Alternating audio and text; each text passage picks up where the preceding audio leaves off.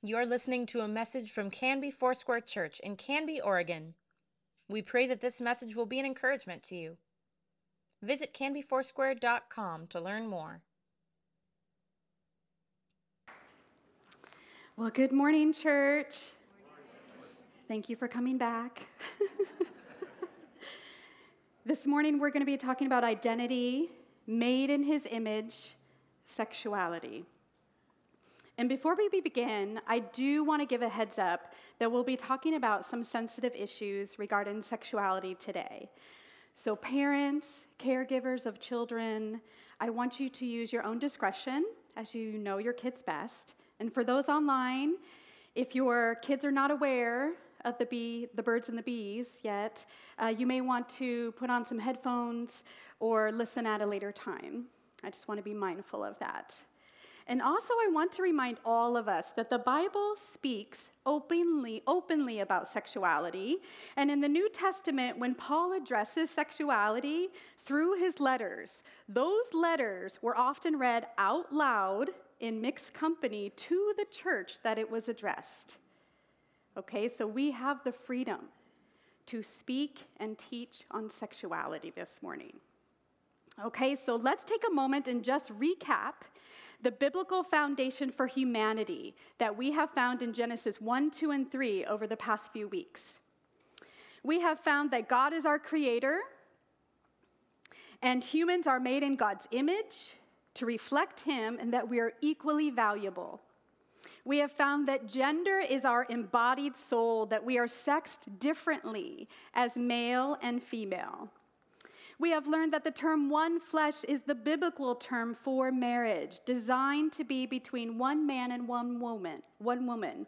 Sex difference is an intrinsic part of what marriage is. And the consequences of sin, we learned, have negatively influenced our essence as men and women.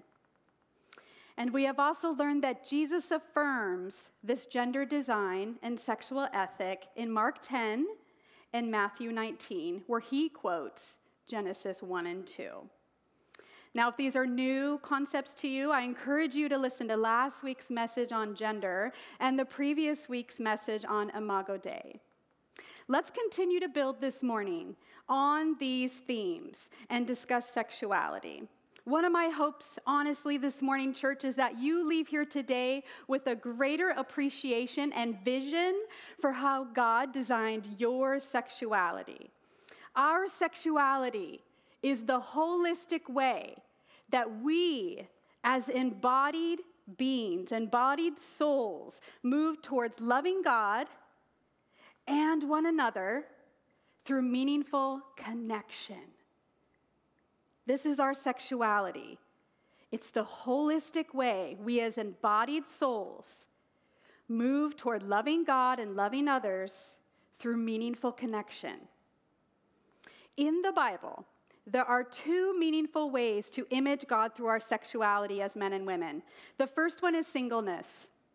And I love to start with singleness because not only do I think it is an honorable and meaningful way to live, but also I think it is highly underrated and devalued, whether it is chosen or unchosen. Being single doesn't mean you are void of sexuality. It is very much alive and active within the fullness of your masculinity or femininity. Singleness is also not given to avoid intimacy. In 1 Corinthians 7, Paul talks about the advantages of singleness as a meaningful way to live and follow Jesus. Not that it was better than marriage, but that it has its advantages. And Paul knew this well as a single person.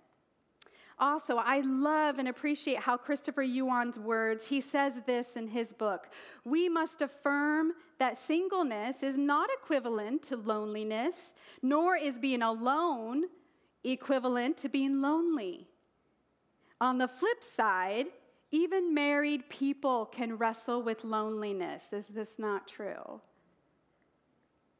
Singleness plays a vital role in expressing the image of God.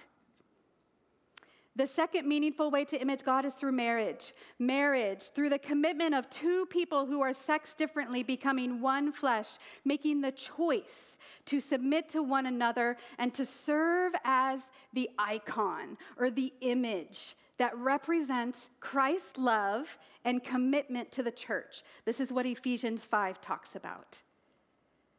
As single and married people, our sexuality flows through our essence of masculinity and femininity toward connection. Nancy Percy, in her book, Love Thy Body, she says this: the Bible maintains a unique balance by treating both marriage and singleness as equally valid and valuable forms of life and service. Now let's talk about some of the purposes for our sexuality. Some of the purposes for our sexuality. The first I want to say is to reflect God's character by living out different expressions of love. Different expressions of love. 1 John 4:16. We have come to know and to believe the love that God has for us. God is love, and whoever abides in love abides in God, and God abides in him. The Bible Project describes love as being the very essence of God's character. Within the Bible, we will see different terms for love. There are Hebrew words such as hesed, loyal love, and ahava, which means affectionate, caring love. There are Greek terms such as agape, which is divine love or self-sacrificing love. There is philia, which is brotherly love or familial love. And there is eros. Eros, the one that gets misunderstood the most. Eros, which refers to sexually charged, passionate kind of love. The overarching story of the Bible ultimately describes love as the act of putting others before oneself, serving the interest and well-being of another. This includes eros love, the sexually charged passion. Now, eros love is not often talked about in the church, certainly not often talked about on a Sunday morning. But the Bible has an entire book expressing this type of love in the Song of Solomon. This book contains sensual poetry expressing eros love, romantic passion, between a young man and a young woman in ancient Israel. The Bible Project's video on the Song of Solomon is a really helpful summary. I encourage you to look that up. In the summary, he describes these three purposes of the Song of Solomon: to demonstrate the power and the intensity of eros love. The power and the intensity of eros love. It can be beautiful and life-giving, but it can also be dangerous and destructive. Eros love also demonstrates the human longing to be known and to be known. Eros love also demonstrates how love is transcendent. It is mysterious and a gift from God. On the next slide, we will see these three bullets. This is the essence of the Song of Solomon. And as Christopher West puts it, the Song of Solomon is not a footnote in our Bible. It has its prominent place. I bring this up, church, because we need to remind ourselves that God is the author, the creator of our sexuality. He is not embarrassed by it. He created it. He does not view it as bad. He is well acquainted and very comfortable with eros love within his design. The second purpose for our sexuality is to cultivate intimacy, to know and to be known for relational connection.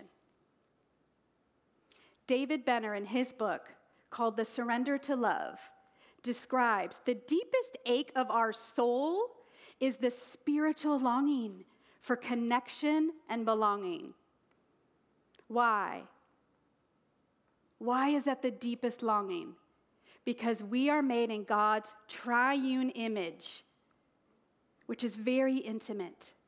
We are deeply made for connection and unity, to know and to be known by one another. We see this type of intimacy in the garden between God and Adam and Eve. We also see this intimacy through the person of Jesus and how he pursued others. We also see this intimacy through the presence of the Holy Spirit, who dwells in our inmost being, knowing our hearts and desires and motives and longings. The Holy Spirit dwells within us in a very intimate way. Another way to cultivate intimacy is through our relationships with one another. Remember, our sexuality is what flows through our essence of masculinity and femininity towards connection. So, friends, when I use the term intimacy, I'm using a much broader definition. It is more than just physical intimacy. Sam Allberry, in his book called The 7 Myths About Singleness, describes within all of us is a deep yearning to know and to be known. It can sometimes feel as though sex will deliver this, because in our sexualized culture, we tend to think of intimacy as only sex. But in the West, Sam Allberry continues on, in the West, we have virtually collapsed sex and intimacy into each other. The Bible gives us a different perspective. Intimacy and sex, while they overlap, are not identical, nor are they always concurrent. Friends, do you know that there are different types of intimacy? Of course, physical, but there's also spiritual intimacy. There's also mental intimacy when you share your thoughts and ideas with someone. There's emotional intimacy. There's also recreational intimacy. When you play and enjoy someone and have fun together, that is also a type of intimacy. Even conflict can be a form of intimacy, and going through a crisis can be intimacy. And you hear this. You hear this from men and women who have lived through the trauma of war together. They are bonded together in an intimate way because of what they endured. John 15, 12, 13, there is no greater love, no one than this, to lay down one's life for one's friends. So it is possible to live in an abundance of intimacy and none of it be sexual. A type of intimacy that Jesus and John shared, a type of intimacy that Ruth and Naomi shared, a type of intimacy that David and Jonathan shared. And I love this quote. David's words about deep intimacy he enjoyed with Jonathan indicate not that it must have been sexual, but that the sexual relationships he did have with women in his life might have lacked real intimacy. When I read this, I was like, oh, no, he didn't. He called David out.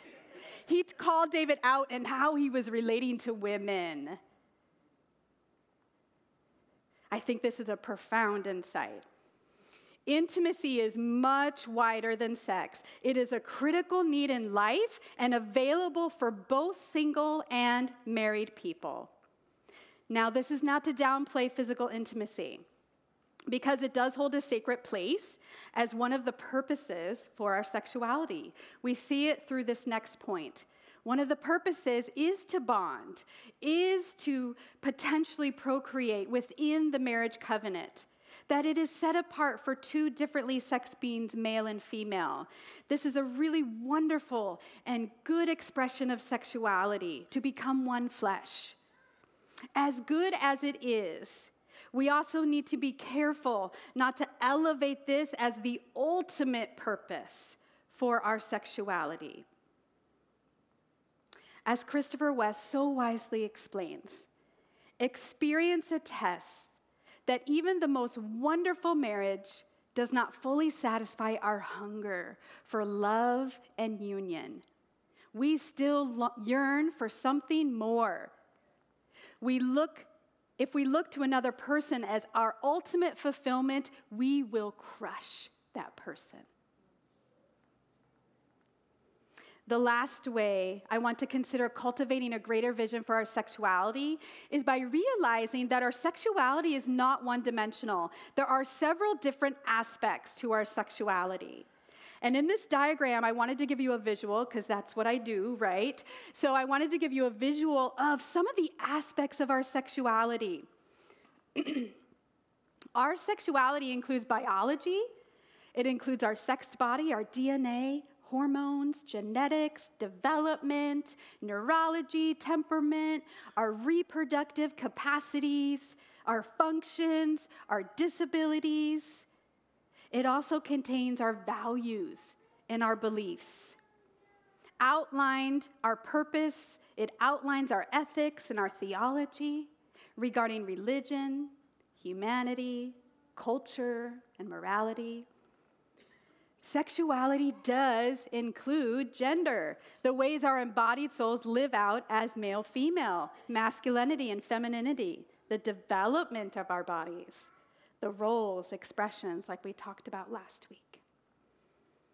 Sexuality includes connection, intimacy, the sense of knowing and being known and loved, emotionally, spiritually, intellectually, physically, recreationally. It includes our expressions, behaviors. The behaviors and the purpose of the behaviors are to move us toward connection and intimacy. Attractions, being drawn towards another person for connection and intimacy. And orientation, and sometimes we get a little tripped up on this word, but what orientation is, it just describes. It describes one's history of pattern of attraction. This next one's interesting. Sensuality is a part of our sexuality. It is the enjoyment experienced through our five senses. Did you know this was a part of your sexuality? The enjoyment that you experience through your five senses. Your sight, your hearing, your taste, your smell, your touch. Have you ever been around someone who just really loves to see beauty in nature? Or the sound of a Broadway musical? Or the smell and taste of fresh, homemade bread right out of the oven? And they just gush all over it, like they just gush, like, oh, this is the most amazing thing I've ever tasted, right? That is my husband. And I love this part of him because he's a lover of goodness. He's a lover of all things good, and he is not shy to delight in goodness. Whether he sees it, hears it, smells it, he's all in. And this is a part of our sexuality. As you can see, the fullness of our sexuality is quite incredible, is it not? Multifaceted and far from being reduced to just sex. Now, the cultural implications, let's talk about some of these. The first one would be for us as a local church and also for the global church to expand our community life in a way that honors those among us who are single. I want us to continue learning how to include our single friends in our family life, our church life, joining us on family activities, weekly coffee dates, family dinners, and please, not from a place of sympathy. Not from a place of sympathy, but rather from a place of honor in how they image God, recognizing that we need their perspective in our lives and in our church. And when we do this as the body of Christ, our single friends, we support them in moving toward their very legitimate emotional needs. The second implication would be to discuss some of the challenges that arise when we detach from our body. We talked about that last week in gender, and now I want to layer it on top of our sexuality. It's worth repeating. If we don't believe our bodies are created for a specific purpose and designed to inform us how to live as men and women, then what we do with our bodies holds little value, right? Nancy Percy, in her book, Love Thy Body. If the body has no intrinsic purpose built in by God, then all that matters are human purposes. If I detach from my created biology and intrinsic purpose, then what informs my sexual identity is based on my human desires, experiences within the culture. Right? It's not a full picture of our sexuality. Now, it's not nothing. There are still legitimate parts of our sexuality being played out here. But when that becomes my only moral compass, God certainly and his purposes want to be included into our sexuality. We can see how the theological foundation, what we believe to be true about God and his design for our bodies, still matter a great deal when it comes to our sexuality. Detaching from the body can lead us to believe that the sexual behaviors we do with our bodies is separate from our soul. I can go and hook up with this person and it won't affect me. Or it's not a big deal if I text this inappropriate picture, then maybe I'll get what I want. Oh, sure, I can look at this porn because it doesn't affect my marriage. Or I can watch this explicit TV show because then it doesn't affect my relationships, right? When we separate dignity from the body, then we give ourselves permission to use something or someone for our own gratification. God's design for our very good sexuality is to honor both our bodies and our soul. Our bodies and our soul. A continuation of my story from last week. Last week I shared that I suffered through gender dysphoria as a child, feeling like I was in the wrong body, feeling like I was a boy. Other factors that influenced how I felt included being sexually abused by a male in my life that I should have been able to trust. So now not only did I feel trapped in my own body, but now being a girl was dangerous. And out of those abusive experiences came the exposure to pornography at a very early age, which quickly enslaved me. As I began to hit puberty, I began to notice that I was not drawn towards the other guys, like the girls around me, as much as I tried. Feeling like one of the boys in my gender, the mystery within physical and emotional attractions was towards the girls. I deeply longed to be loved in a feminine way. I didn't know how to process these same-sex attractions back then. But I did feel a tremendous amount of shame and disgust. And it has taken me years to receive layers of healing and years to understand the depth of how these experiences impacted my gender and my sexuality. Years of opening up myself to the Lord and asking him to speak over me the truth of who he made me to be, his daughter, that I'm loved by him, that I am known by him, that I am chosen by him. And in return, I give him my surrender to his design and declare, I am who you say I am. I no longer wrap my identity around my struggles, but rather invite the Holy Spirit into my struggles to show me what is good, what's a legitimate longing that lay beneath my struggles. And this brings me to my next point. What are you thirsty for? What are you craving? Remember, church, the role and the purpose of the enemy is to twist anything that's good that God creates. In this case, our expression of eros love. We must recognize that eros has been disoriented in us by original sin. This means that the way to obtain the love we long for isn't simply by submitting to our erotic desires as we now experience them. But we are tempted to, aren't we? We are tempted to because we don't really believe God wants to satisfy our desires. That's the original sin. We exchanged the truth about God for a lie, Romans 1. That he came to believe that God was holding out on us. We come to believe that the satisfaction of our hunger, our eros, is totally up to us. So we make attempts to satisfy this hunger or this thirst, but can so often miss the target. Sin means to miss the mark. Sin means to miss the mark. It's an archer's term. When we sin, we're actually aiming for something good, but we miss the target. These missed mark behaviors, the Bible calls sexual immorality.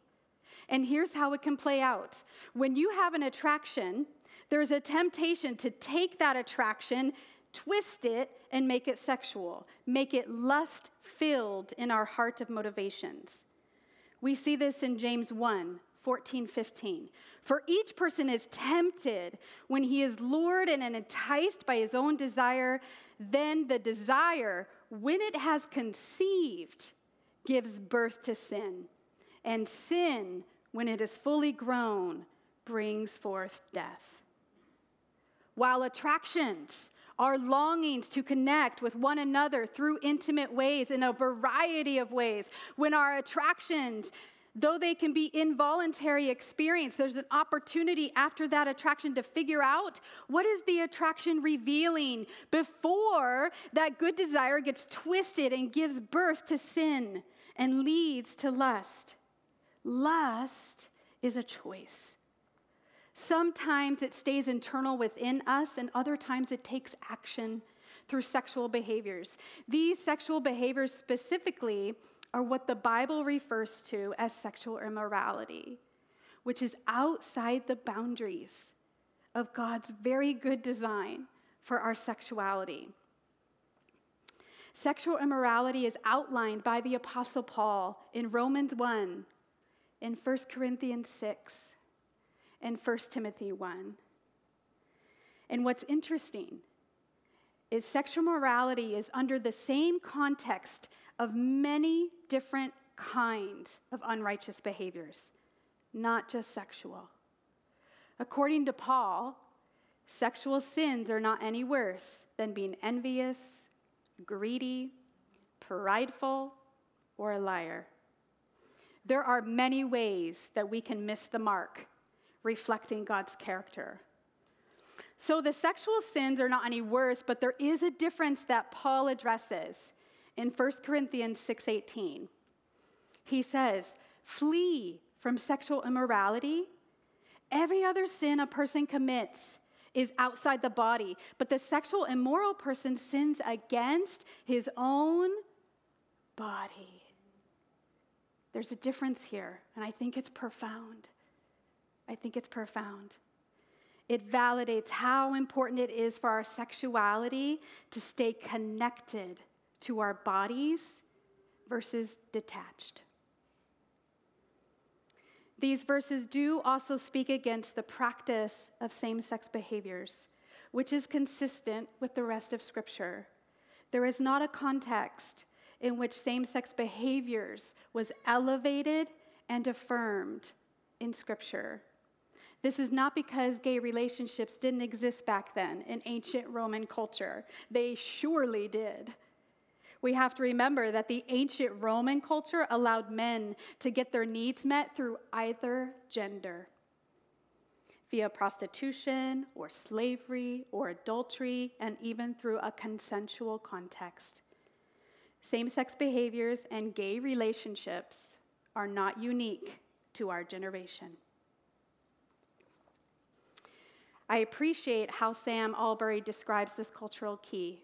Christian sexual ethics were not determined by a person's status or social value in Roman society.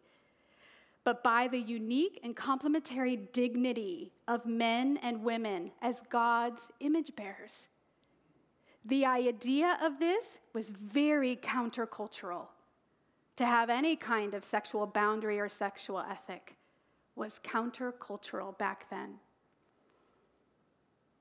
Now, even this historical sexual ethic is trying to preserve the foundation of our gender and sexuality that God intentionally designed. We weren't created to be self-defining beings.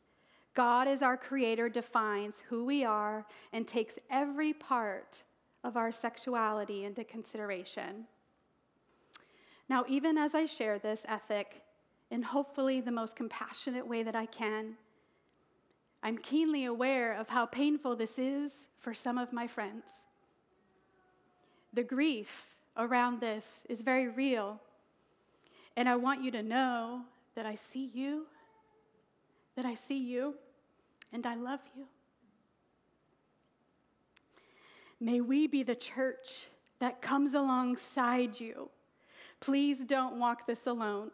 Your attractions and struggles do not ever put you outside the reach of God's love. So I ask again to all of us, however your struggles may look this morning, what are you thirsty for? What are you thirsty for? What are you hungry for? One of the most powerful and insightful passages that sheds light on our deepest desires of our heart is John 4, when Jesus pursues the Samaritan woman at the well in Samaria. To set this up real quick, Jesus intentionally goes to Samaria, which is a no-no for the Jewish people. They literally looked at the land and the people as unclean. Jewish people did not go to Samaria. Next, Jesus specifically chooses to go to a water well in the middle of the day, which was ludicrous. It was the hottest time of the day. Nobody would do that. And no one did do that, except if they were an outcast. And he specifically goes to meet a woman. Again, nope, not allowed. Not allowed in this culture. Jewish men did not talk to other ethnic women. And even worse, this specific woman was an outcast because of her sexual brokenness. And when they meet, they begin to have this really intense conversation around water. And the climax of the verses 13 and 14, let's read what Jesus says. Jesus says to her, "Everyone who drinks of this water will be thirsty again, but whoever drinks the water that I give him will never be thirsty again. The water that I give him will become in him a spring of water, welling up to eternal life." The woman said to him, "Sir, give me this water so I may never be thirsty." Jesus is the living water we're all thirsty for. It is only after Jesus offers her the living water that he calls out her sexual brokenness. And because she felt known by him, how do you know that? She declares her faith that he must absolutely be the Messiah. Jesus doesn't need you to take care of all your sexual struggles before you come to him. He says, "Come to me, and I will give you what you are thirsty for." Michael Cusick's book called Surfing for God, he explores how every sinful behavior is rooted in a legitimate God-given longing, and he categorizes them as 7 core thirsts. There are a variety of them. These first are a longing for security, a sense to know I'll be okay, a sense for significance, for meaning, purpose, a longing for satisfaction, for fullness and well-being, a longing for acceptance, to belong, to be desired, a longing for affirmation, to be blessed and encouraged, a longing for affection, to be enjoyed, a longing for attention, to be delighted in, to be embraced. In my personal life, and also in my counseling practice where I work with gender and sexuality, I want to do more than sin management. Sobriety and accountability partners do serve a very critical role, but if that's all we're doing, we're not fully healing at the root of the issue. So we need to ask ourselves, what is the thirst underneath my sexual struggle? How can I move and cooperate with a legitimate good thirst in a way that honors my created design of body and soul? This means that when I am tempted to act on my sexual struggles, I practice asking myself, what am I really needing that this represents? Often the longing to be desired or to be pursued. This means that when I am tempted to take an attraction toward the same sex and twist it, I pause and practice asking, what does this represent? What am I really thirsty for? And often it is a longing to belong and have deep, meaningful feminine connection, which is not sinful. And when I take action towards what is good, that is called stewardship. That is called stewarding my sexuality with integrity. Stewarding our sexuality with integrity. We walk out our sexual integrity by fusing our essence of gender with our sexuality. The male sex body, all right? So let's pair this together. Let's put it together, friends. The male sex body reveals an essence of masculinity that has the capacity to impact and show up and lift up with strength through his sexuality by reflecting the character and image of God. Amen. The female sex body reveals an essence of femininity that has the capacity to be opened up, receive, and nourish life through her sexuality by reflecting the character and image of God. Our gender is a critical part of our sexuality and how we move toward intimacy. We want to pair this by reflecting the character of God. Our sexuality and the different expressions of our sexuality should be paired with patience, kindness, and self-control. In doing so, we live in unity. And for those of you who are really struggling, you came in struggling with your sexual integrity this morning. If you haven't let God into your life or this part of your life, I just strongly encourage you to open yourself up to the source of living water, who is the only one who can touch that very deep, intimate place in you. God's light is not afraid of any dark place. Go ahead and ask your gut-wrenching questions. Go ahead and cry out your disappointments. He wants to walk with you on the journey, not because it will automatically become easy, but because he doesn't want you alone in it. He wants his agape love, his self-sacrificing love to be wrapping you up. And I think the closer you get to him and his voice, I think you will find his grace is not shy. And when we mess up, and we will, we confess our sins to one another and to God. And he says, I will be faithful and just to forgive you and cleanse you of all unrighteousness. Let me end with this quote. Christopher Yuan. If sex, desire, and relationships are all shaped by God's grand story, and God's grand story is shaped by Christ, then this means sex, desire, and relationship, this means our whole sexuality must be shaped by Christ as well. All of my sexual behaviors, eros desires, romantic feelings, sentimental relationships, and even all my platonic friends must be conformed to Jesus Christ and nothing else. Nothing else. I want to invite the prayer teams forward this morning.